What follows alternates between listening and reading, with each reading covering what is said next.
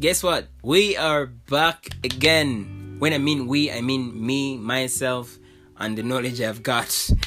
Yes, so we will be talking about something super interesting, and that is sexual love. Today I decided not to do an intro because this needs special attention, right? Especially because as young people, this is the first thing we think about every single time. Yeah, like you may tell me, no, it's not true. Yes, it's true most of the time. Because of the things we now watch, people like the music we listen to the magazines we read, to the people we surround ourselves with. But this is it. So sexual love, this is that special, most intimate kind of love between a husband and a wife. Listen clearly, husband and a wife, not boyfriend and a girlfriend, not boy and a girl, husband and a wife. That means in the context of marriage. So we should have sexual love for only one person, the one to whom we are married. The pyramid illustrates how our affections should narrow to one person when it comes to sexual love.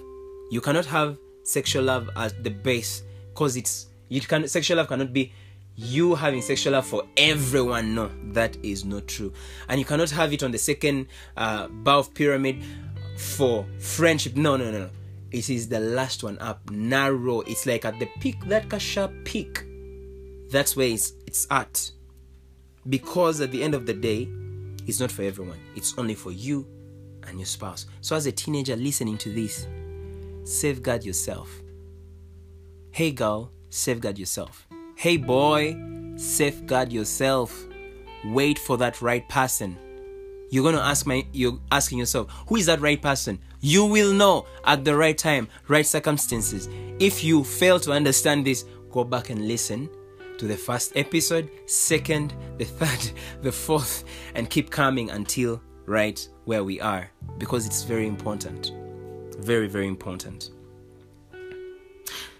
So you see, in the beginning, God created one man and one woman, not one man and three women, or not 5 women and 1 man. It's one man and one woman.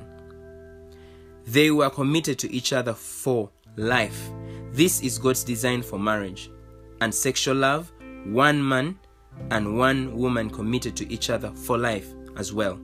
See, God gave sex both as a means of producing children and as a source of pleasure.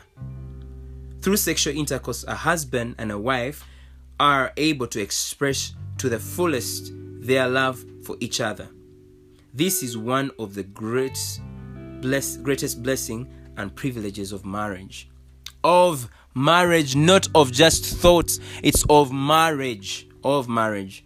So to protect this blessing of sexual love within marriage, God gave this command: you shall not commit adultery.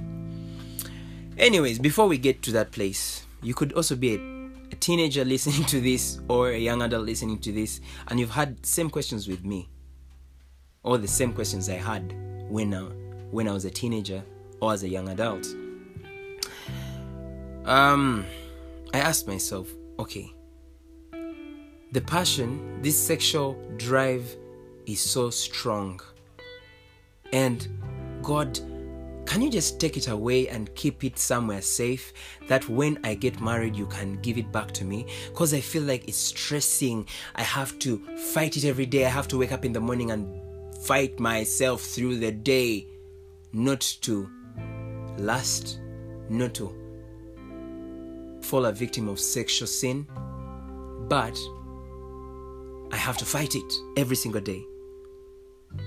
But then this is what God says.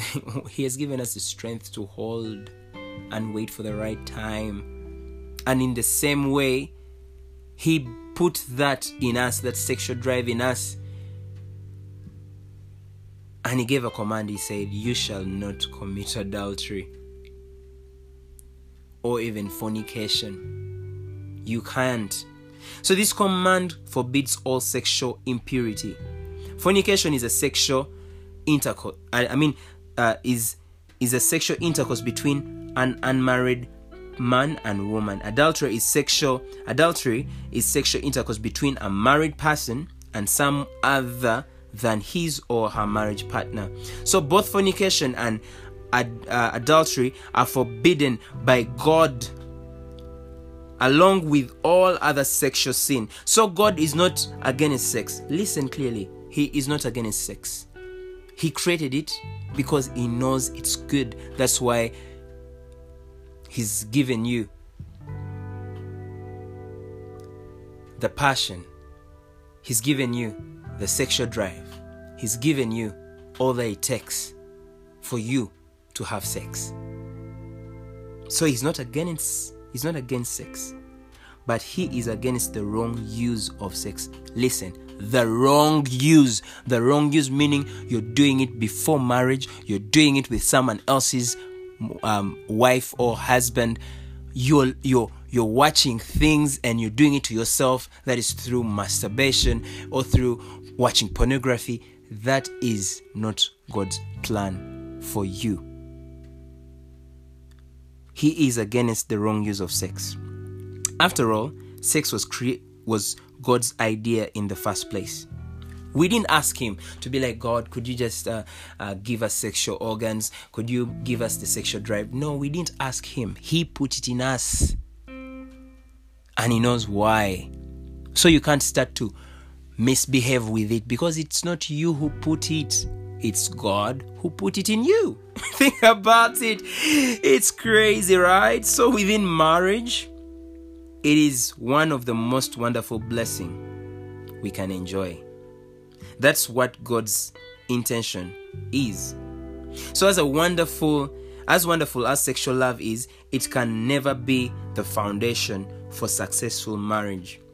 Some of you are thinking that way. You're like, okay, I'm trying to protect myself. I'm trying to keep myself pure. And I can't wait to become a young adult and just get married so that I can have sex. No, it's not that. It should not be the drive for you to get married. Because when it's the drive for you to get married, you're going to flunk in your marriage. Okay, so after the sex, so what? Think about it. So what? So what?